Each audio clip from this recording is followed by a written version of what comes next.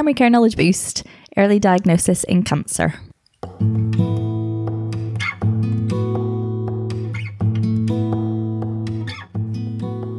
Welcome back to Primary Care Knowledge Boost. Thanks again for joining us. We're delighted to be back releasing some clinically themed episodes. And before we get started, we have a few updates for you. As you may already know, we're back to releasing episodes every second week now that the COVID series has ended. In more interesting news, Lisa is going to be starting training in public health. She's always been really keen on that side of general practice, and we're very excited for her to start on this journey. Yes, I'm really excited about it too. But there's no need to worry. The podcast will be continuing as you know it, with no great changes there. Yeah. So today we're going to be talking about early diagnosis of cancer with Dr. Sarah Taylor, who you may remember from our episode about cancer diagnosis during COVID. Yeah, we actually recorded this episode back in January 2020 after getting some feedback from Greater Manchester practices that education around cancer diagnosis would be helpful. So just as we were about to release it, COVID hit and it delayed the episode until now. It's great to finally get to share it with you, as it's really helped, definitely personally, my approach to the subject. And I think since recording the episode, there's definitely been one early diagnosis of lung cancer that I picked up that I otherwise wouldn't have without having spoken to Sarah. Which is just great, isn't it, really? Yeah. So yeah, just keep in the back of your mind while you're listening that it was from pre-COVID. So some of the procedures in your local area might be slightly different now. During the talk, we go through why early diagnosis of cancer is a priority for the UK.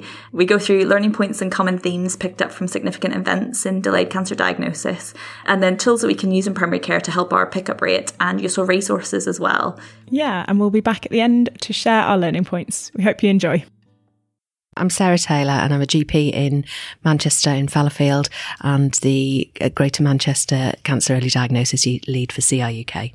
What does the role involve? Well, I've got a variety of roles. So I work for the CCG as their cancer lead, but most of my work is done via Greater Manchester as their early cancer diagnosis lead. So I link in with anything that they're trying to do on a strategic level across GM to improve the quality of early diagnosis and to tie in with the long-term plan.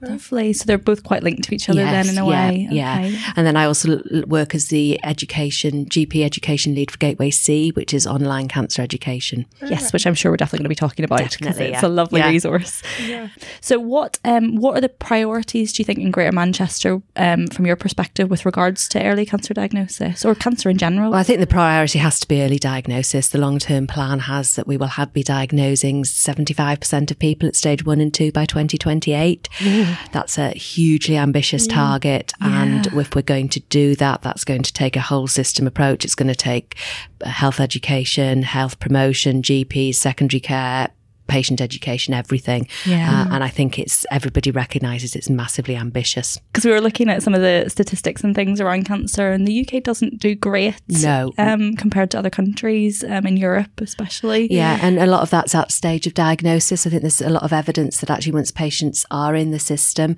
they get good treatment and do reasonably well, but they are being diagnosed late. There's lots of research out there about, how many times people will visit their GP before they come, and that varies by cancer. There's obviously problems with patients presenting late because they either don't recognise the symptoms or they don't want to make an appointment, or they just can't get an appointment because it's difficult to access general practice for some people. Yeah, so like you say, it seems like there's a kind of cohort of different reasons that are kind of working together. So GP education, patient education is really important. Definitely. Yeah. So what do you think it's important for us to know about early diagnosis in primary care? I think one of the key things to realise is that the 2015 guidelines put the rate at which you should start thinking about referring at a minimum of 3%. Yes. So actually, that doesn't apply to every symptom. So if you've got a woman with a breast lump, the likelihood of them having cancer is about 10%. But actually, if you get to 3% risk, at that point, you should be thinking about referring, and that applies to individual symptoms and combinations of symptoms, and that's how the NICE guidelines from 2015 were drawn up. So if you look at the colorectal ones, they're quite complicated because they've got sort of say if you're 40 and you've got this and this, or if you're over 60, that's all done on a 3% risk. that makes sense now. Yeah. And I did wonder how they came to that. Yeah, it's all done. It's all done on that 3% threshold. Right. And as I say, some of the symptoms. So if you've got an abnormal full blood count that's suggestive of leukemia, then it's much, much higher than that. Yeah. And so there's two problems with that. One is that some people think that we should be looking at a 3% conversion rate from outpatients, and that's never going to happen because some of the symptoms are higher than that. Yeah. And the other thing is, a number of consultancies say, but we only have about 10% pickup rate in clinic. Well, actually, that's what you're supposed to. But yes, absolutely. Yeah. But I think the general feeling is that somewhere between 5 and 10% conversion rate from your 2-week wait referrals is about right. Okay. So what do you think we could be doing better then in primary care? From the NCDA data, which is the National Cancer Diagnosis data, and from we've done quite a lot of work in Manchester on looking at significant events. There are a few things that come up recurrently. One is groups of patients who don't come very often and recognising symptoms and asking them about things. So young patients tend to come far more frequently before they're actually diagnosed because you don't think about it. Yes. Right. Yeah. And elderly patients who have multiple comorbidities, it's very easy to assume that their symptoms are due to their comorbidity. Yeah. So one of my favourite patients on Gateway C is one of our first patients, who's Fred, who's a 65-year-old man with ex-smoker with COPD, who comes in and says, I've got a cough, my wife sent me in and I need some antibiotics and steroids. And we sort of work through the scenarios where you think, actually, let's just give him the antibiotics and steroids. Or you say, well, actually, it's July. He doesn't normally exacerbate in July. Let me ask a few more questions. If you ask him enough questions, he'll tell you that he's stopped going out because he's too breathless. He's lost a little bit of weight. And then eventually he says, well, actually, I might have coughed up a little bit of blood. And if you don't ask those questions, you don't get there. And I think it's very easy to, particularly with those groups of patients, to not think about it because you're on a different track. Exactly. And when they've got something as obvious as the COPD. Yeah. But you're right, the young patients is interesting because a lot of the 2-week wait guidance doesn't include them. No, it doesn't. And I think Richard Roop, who's the Royal College of GPs cancer lead, his mantra is 3 strikes and you're in. So if a patient comes in 3 times with a symptom that you can't explain, then you should be thinking about whether there's a serious cause for it. And I sort of think if you go with that on young patients, most young patients don't come in that often really. And it's difficult, isn't it? There's loads of people who have symptoms that could have a more serious cause, but probably don't. Yeah. And so it's not easy. Yeah. If it was easy, it would be done by computers. Yes, It's not. Yeah. So, and was there anything else that came up? yeah, I mean, I think the other things that come up are safety netting of symptoms. So being totally clear with patients as to when you want them to come back.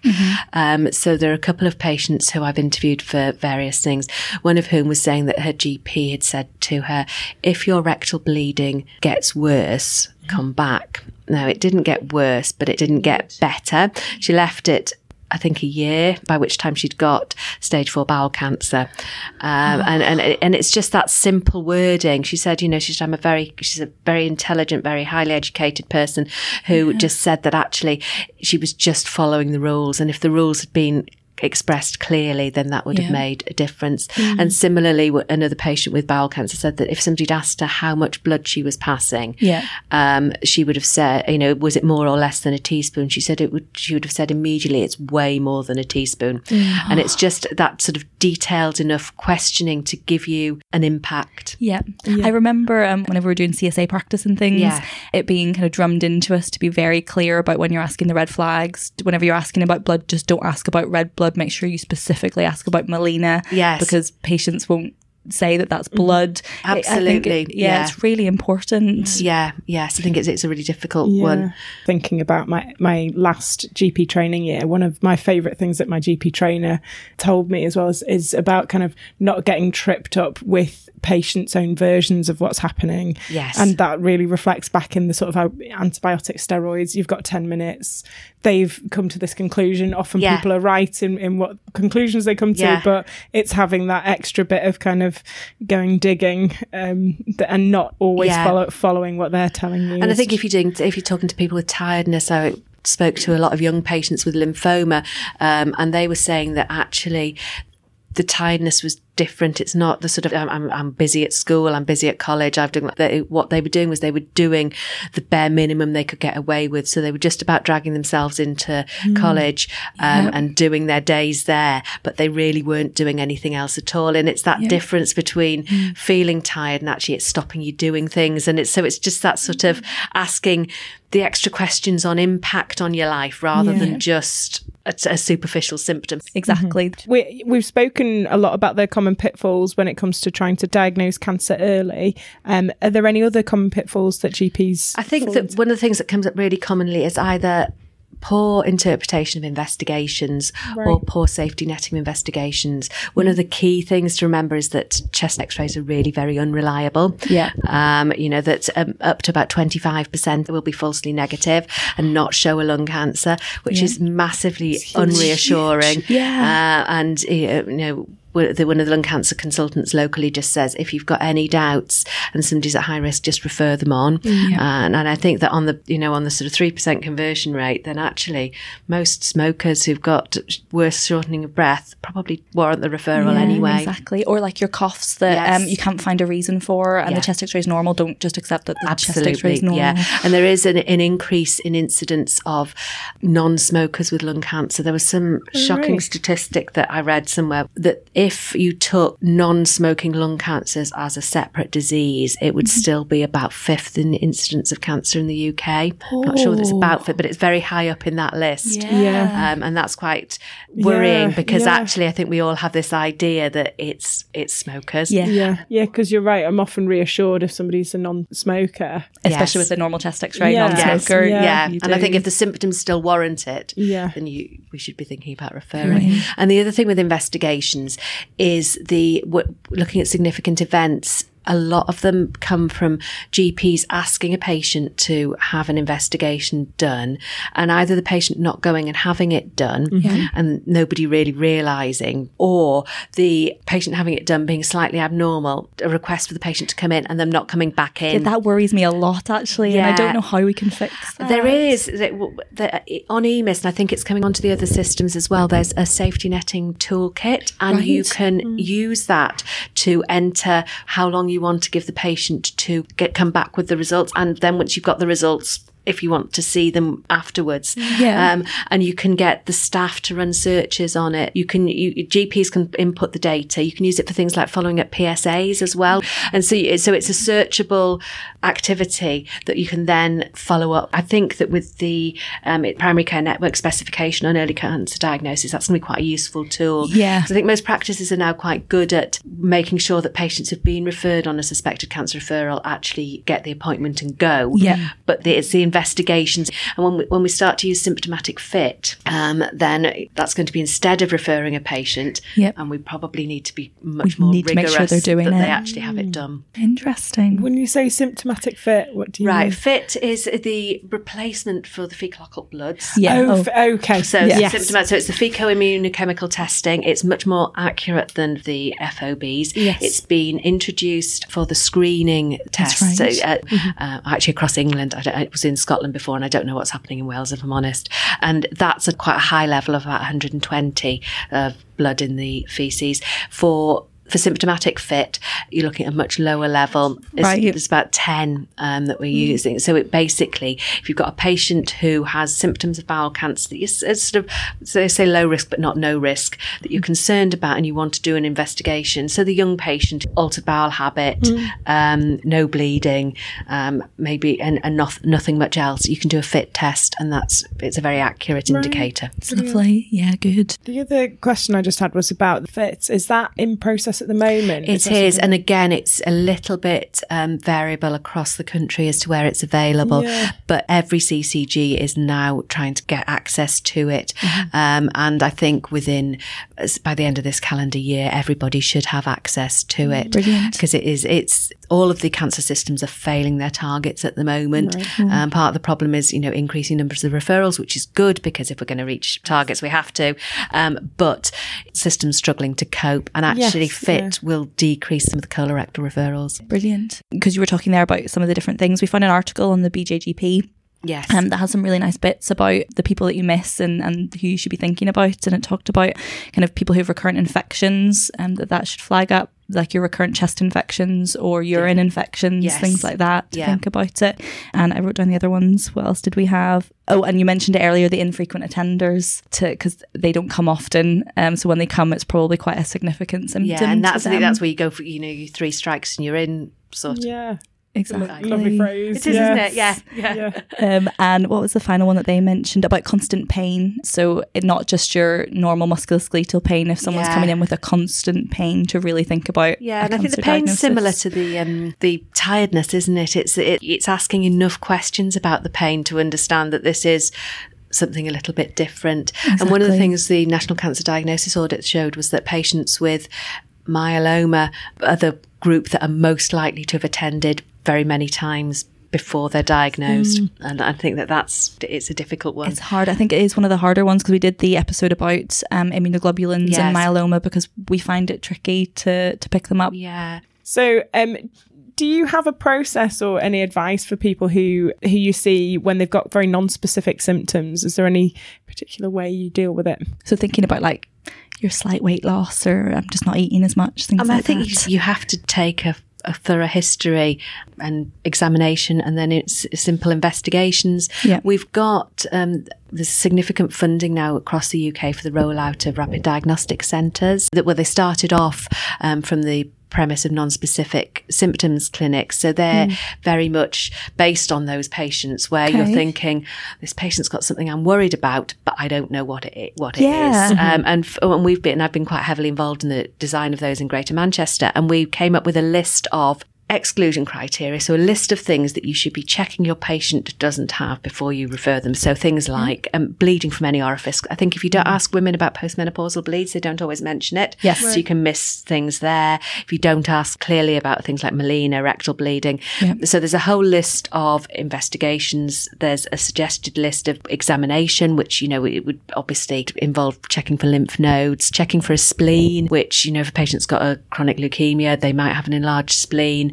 And so checking for all those things. And then there's a list of suggested investigations. So you don't want to be sending a patient to a 2-week wait clinic who's got celiac disease, or a young patient with enlarged glands who's got glandular fever. So you'd include all of those things. You should always think about including an HIV screen. Yes. And then so the tumour markers, CA125 and PSA.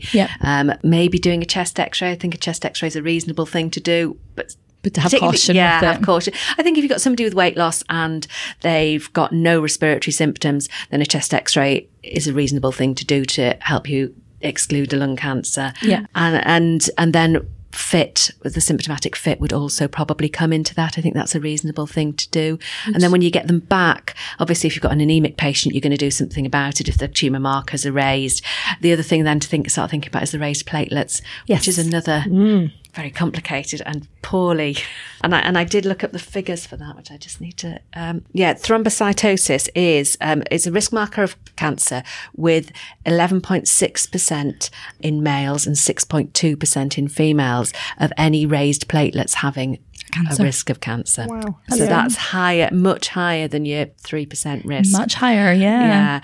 And the work that Willie Hamilton's done, it says that any raised platelets are significant. Yeah. So anything above your upper limit of normal is significant. Yes. And it's the high-risk cancers, lung, endometrial, gastroesophageal and colorectal. Yes, that's the LEGO-C acronym. LEGO-C, yes. Yeah. And so I think that if you see those, you have to then go back through and do your systemic questioning and your other tests and examination. But it is a difficult one, because although that risk has been raised, there's no clear referral pathway anywhere for doing it. So then what do you do when you don't find anything? And I think that will probably come into the role of the rapid diagnostic centres and the non-specific symptoms if you've got a concern. Brilliant, that sounds good. So where is that in process at the minute? Yeah, so it's a 4-year project, and the aim is to have full population coverage, not for non-site specific symptoms, fairly early on. So that I would see that as any symptom where you're not saying this patient has a breast lump, so I'm going to refer them to breast. No, so anything where you're thinking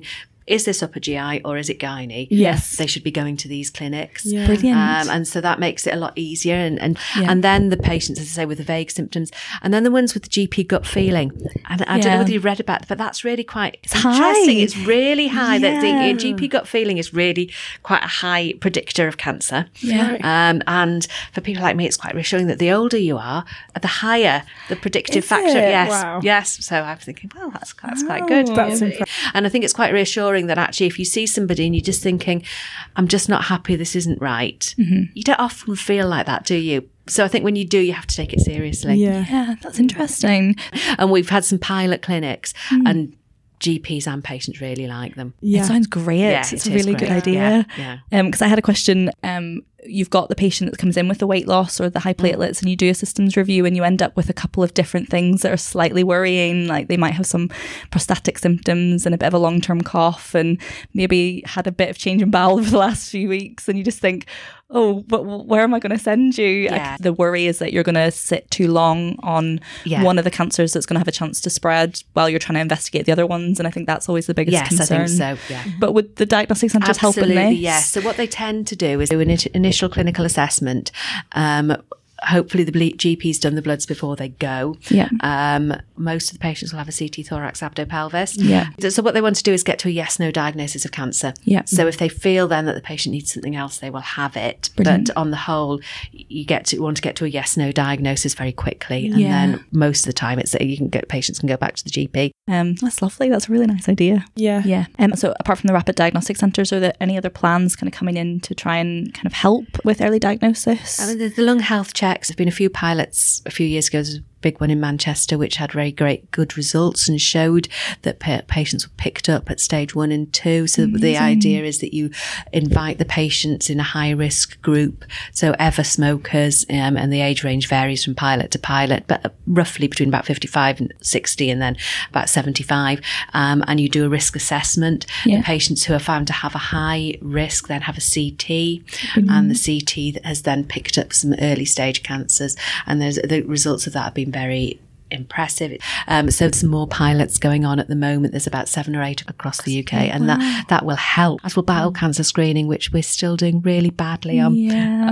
I think different GPs have different views as to how much we should get involved, but I think there's no harm in us doing what we can do to promote it. I tend to send, now we're using the text system, I tend to, if I'm doing a repeat prescription and I notice that they haven't had the bowel cancer screening, I tend to send a text just saying, I notice you haven't had it, this is the number, and why don't you phone? Yeah, and they're probably more likely to if they're getting a direct message from their GP. Yeah, there is evidence that various things that using GP-headed note paper can increase the uptake. GPs reminding people about screening improves things. It's not the whole answer to getting us up to the right levels, but it's part of it. And I think some bits of it are quite easy to do. Yeah. The other thing that I'd noticed was the big push for patient education in terms of cancer symptoms. You see the billboards and the posters and things up now about blood in your pee and all that kind of stuff. There have been lots of different ones piloted, and they do increase attendances. The other thing that increases attendances is celebrities. I think that there's a patient on Coronation Street that's had a little bit of a input as well, and I know from listening to different podcasts on things that they're careful about getting patient input into the stories to try and make them as realistic as possible. So I think celebrity publicity probably does work quite well. Yeah, because it's more real then, isn't it? Yeah. You mentioned a few really interesting indicators, so the conversion rates for people with high platelets, and then also that GP gut feeling, which is interesting. Are there other less known types of indicators for cancer? I think that people will always say that decreased appetite is more important than weight loss. Okay. Weight loss being a little bit vague. Not really. Most of them are things I think that you would know about. I think that you tend to, most of them are things that we've been taught since we were at medical school as things to be concerned about. So weight loss, fatigue, decreased appetite would be the only thing that maybe we should be asking about separately. Yeah. Okay. Yeah, that's good. And even just going through the kind of like getting a better understanding of that fatigue, of that, those things as well. I think it's deeper questioning on vague symptoms rather than more symptoms. Newer symptoms. This was the only thing that really struck me when I've been doing some of the work on Gateway C is the significance of headache in brain tumour. And what they talk about, indicator of brain tumour, is headache plus.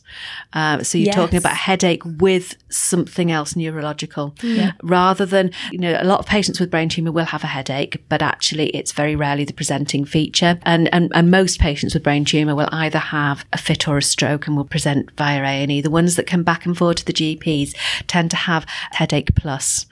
People who have increased number of accidents, falls, or they trip over much, or car accidents, people because they've lost some of their peripheral vision or something like that. There was a woman I spoke to who said that she hadn't quite realised, but whenever she was walking over uneven ground, she had to hold onto her husband's arm. It was a very subtle sign, but it was just a change in her neurological functioning rather than a headache, and odd smells and rapid onset dementia.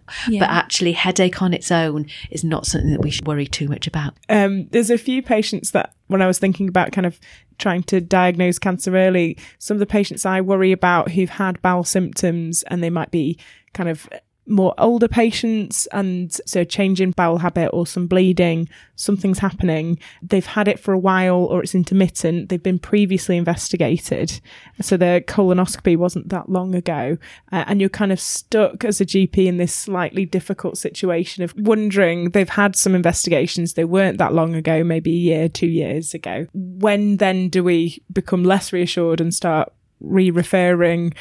It's a really difficult question, but kind of... I suppose you have to... So what you want to get to is a fairly certain diagnosis of yes-no cancer, don't you? Yeah. I think that a colonoscopy a year ago would be very reassuring, as long as they managed to get a good view and you've got that on the report, that they didn't only get halfway round or something like that. So that's a bit of a problem.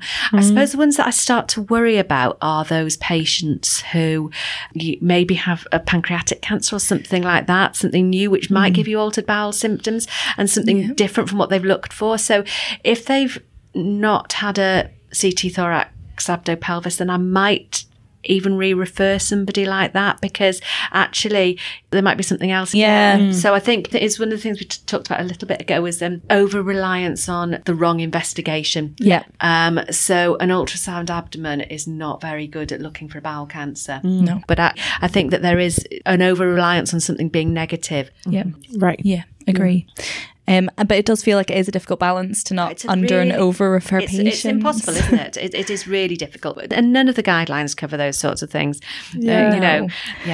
It's tricky, isn't it? But how do you think we can improve the quality of our referrals? I think there's quite a variety of referrals that can come through to cancer from primary care, but actually a lot of the guidance coming through now in terms of the early diagnosis is that we really should be doing some stuff before they get to that appointment. Absolutely. So that there's no delay when they get there. They can have a CT because we've done renal bloods, things like that, and that can all help the diagnosis come a little bit earlier. And even if it doesn't make a difference for outcomes, it's better for the patient to know as soon as possible. Absolutely, yeah. So we did a whole module on improving the quality of referrals, and I think that the things that are missing is that, first of all, that you've told the patient why they're coming, because there's nothing worse than a patient turning up in their lunch hour, rushing back off to pick up kids from school or get back to work, and then being told that, on their own, that they've got a cancer diagnosis. So I think we really do have to tell them.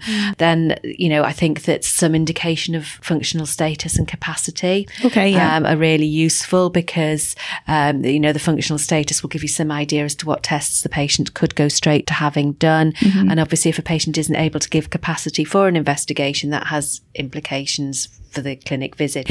And then, because I think it's also useful to give a little bit of context as to, particularly if you're doing something slightly off guidance, which is perfectly okay, just to explain why you've done it. So if you're referring the 35-year-old to a bowel cancer clinic, but they've got 3 relatives who've died of bowel cancer, you need to put that in. My husband's a radiologist, so I absolutely very good at this, but actually renal function for CT, they can't give the contrast if they haven't got the renal function. If they can't give the contrast, it's not as good quality CT, and therefore you don't get the same answer. No. I think the difficulty is sometimes that the forms can seem so complicated, though. Some of those 2-week wait forms in different areas that I've worked have just been like 4 pages, and you just think, where's the bit that I can put my information? I think most of the specialists would say that actually what they value most is the free text box. Right, yeah. So if you you can't find the right box, then, or it doesn't quite fit in a box, just free text. Free text it. Okay, interesting. Brilliant. And do you want to talk us through some good resources that we can use for both us and patients? Yes, so I think that the major charities have great resources. Both CRUK and Macmillan have resources. And personally, I just quite like going straight to the guidance page, because I actually think that they're reasonably clearly presented and written, so they're really useful. If you're trying to get a sort of risk together, there's the Q Cancer, which is very much like Q Risk. What it's useful for is if you've got a patient with, as we were talking about before, with a variety of different symptoms you're not quite sure about, you can put all of them into the calculator and it will come up with a risk, and it'll say this patient has 2% risk of breast cancer, 1% risk of ovarian cancer, 0.5% risk of colorectal cancer, and it can help you just decide, and think about, is a 2% risk of breast cancer in an 85-year-old significant? So it's quite a useful tool. I I think the safety netting toolkit is going to be invaluable to all of us when we get. I think that's going to be really useful just for that safety netting of patients. Most areas have Cancer Research UK facilitators. They are funded by CRUK, and their role is in early diagnosis. So they'll come and they'll talk you through your data, which will compare you with other practices in your CCG. It'll compare your CCG with the area, with the country. You can see how you're doing on screening, whether it's going up and down, what your rate of early diagnosis is. They also will do safety netting classes with the whole practice, because obviously safety netting is a practice procedure rather than just a GP procedure. If it's going to be done properly, you need everybody to know. You need the admin staff totally bought into it. So they'll come and do that. So most CCGs in the country do have a CRUK facilitator. The Gateway C would definitely be something that I would, partly because I've been involved in it, but it's a very different resource from this, and it's a much more detailed resource on cancer overall, but mostly cancer early diagnosis, done via simulated consultations, scripted on patient stories, but the consultations are performed by actors. And then we've got specialist interviews. So what my role normally is to do the interviewing rather being interviewed. So I've been interviewing lots of specialists and asking them all those questions like you're doing, that you're thinking, I really want to know about that, but I can't find it anywhere. Or can you make this clearer? Or what things do you think GPs are missing? And it's free to every primary care professional in England. And it's lovely. We've had a look at it, and it's really easy to use, and it's really clear and lovely. It's a really brilliant resource. So we can, anybody who wants to register can do. Brilliant. And we'll put a link to it. We'll make sure everybody knows about it. Fabulous. Yeah, lovely. Is there anything that you kind of want to add, or anything that you want people to take away from our chat today? I suppose it's difficult, but I think that when you're seeing patients that you're not quite sure about, just ask that extra question, like how much are you bleeding, or how tired are you, because it is difficult, and it's not if it was easy, as I say, if it was easy, then algorithms would work it out for us, and it's not. Yeah, exactly. Yeah. But no, you've given us a load of brilliant information today, so thank you so much for taking the time to talk to us. We really appreciate it. Thank you. I really enjoyed recording this episode. I really kind of found some of the information useful that Sarah went through. Yeah.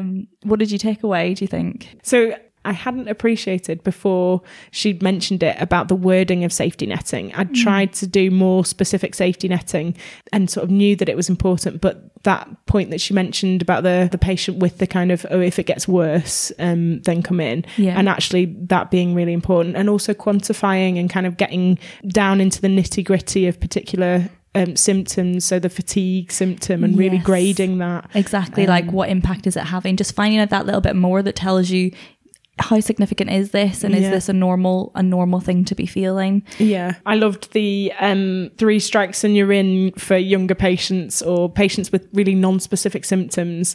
I know it can be really hard, but kind of that prompt to investigate. Exactly. Yeah. So it's not really saying that it's to wait for 3 attendances to refer, but more that if you've gotten to the 3rd consultation and you've not referred, or you've not found a really good reason why you feel like this is going on, that should be a flag to you. You should be thinking about referring. I think that was nice. Yeah, that was a common theme from cases where it was younger patients with missed opportunities. Yeah, that extra highlighting, and also that thing about the GP's sort of radar and that gut feeling. Instinct. Yeah, was quite a good thing to trust.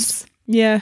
And I was really interested in the rapid diagnostic centres. It feels like it has been a missing element. Like we said, we talked about those patients where you just don't know what to do with them, or they're so vague. It's perfect. They just literally fill that gap. So I'm going to be quite excited to see those coming through. Yeah. And when we mentioned about the non-smokers, and the fact that if you take those as a separate condition, it's still a really significant amount of people. So if you've been enjoying these episodes, thank you first of all, and you've got great taste. But also would be really grateful, not just, well, the surveys are brilliant, but sharing the fact that you like them with people, and it's really nice that the word's spreading, so just encouraging that's wonderful to hear. If you do like it, just tell a friend and kind of spread the news. As you know, we've got other ways that you can contact us. We've got Twitter, it's at PCKB Podcast, that's our handle. Tweet us, tell us what you're liking, what you're not liking. We love interacting with you all. And we've also got our email address, which is primarycarepodcasts@gmail.com, and you can contact us on there if you've got anything you want to tell us about. And as always, we've got our survey, so if you can fill that in, that'd be great. It only takes about a minute, and we'll put the link in the description as we usually do. Till next time on Primary Care Knowledge Boost. Hey guys, just a friendly reminder that these podcasts are for healthcare professional education and shouldn't be used for medical advice by the general public. They were recorded in Greater Manchester in 2020. Guidelines can vary by location as well as over time, so always check for up-to-date local and national guidelines before making treatment decisions. The content is based on our interviewee's opinion and interpretation of current best practice. It's your responsibility to use your clinical judgment before applying or relying on information solely from this podcast. Check out the episode description for full details and any links that we've mentioned in the episode.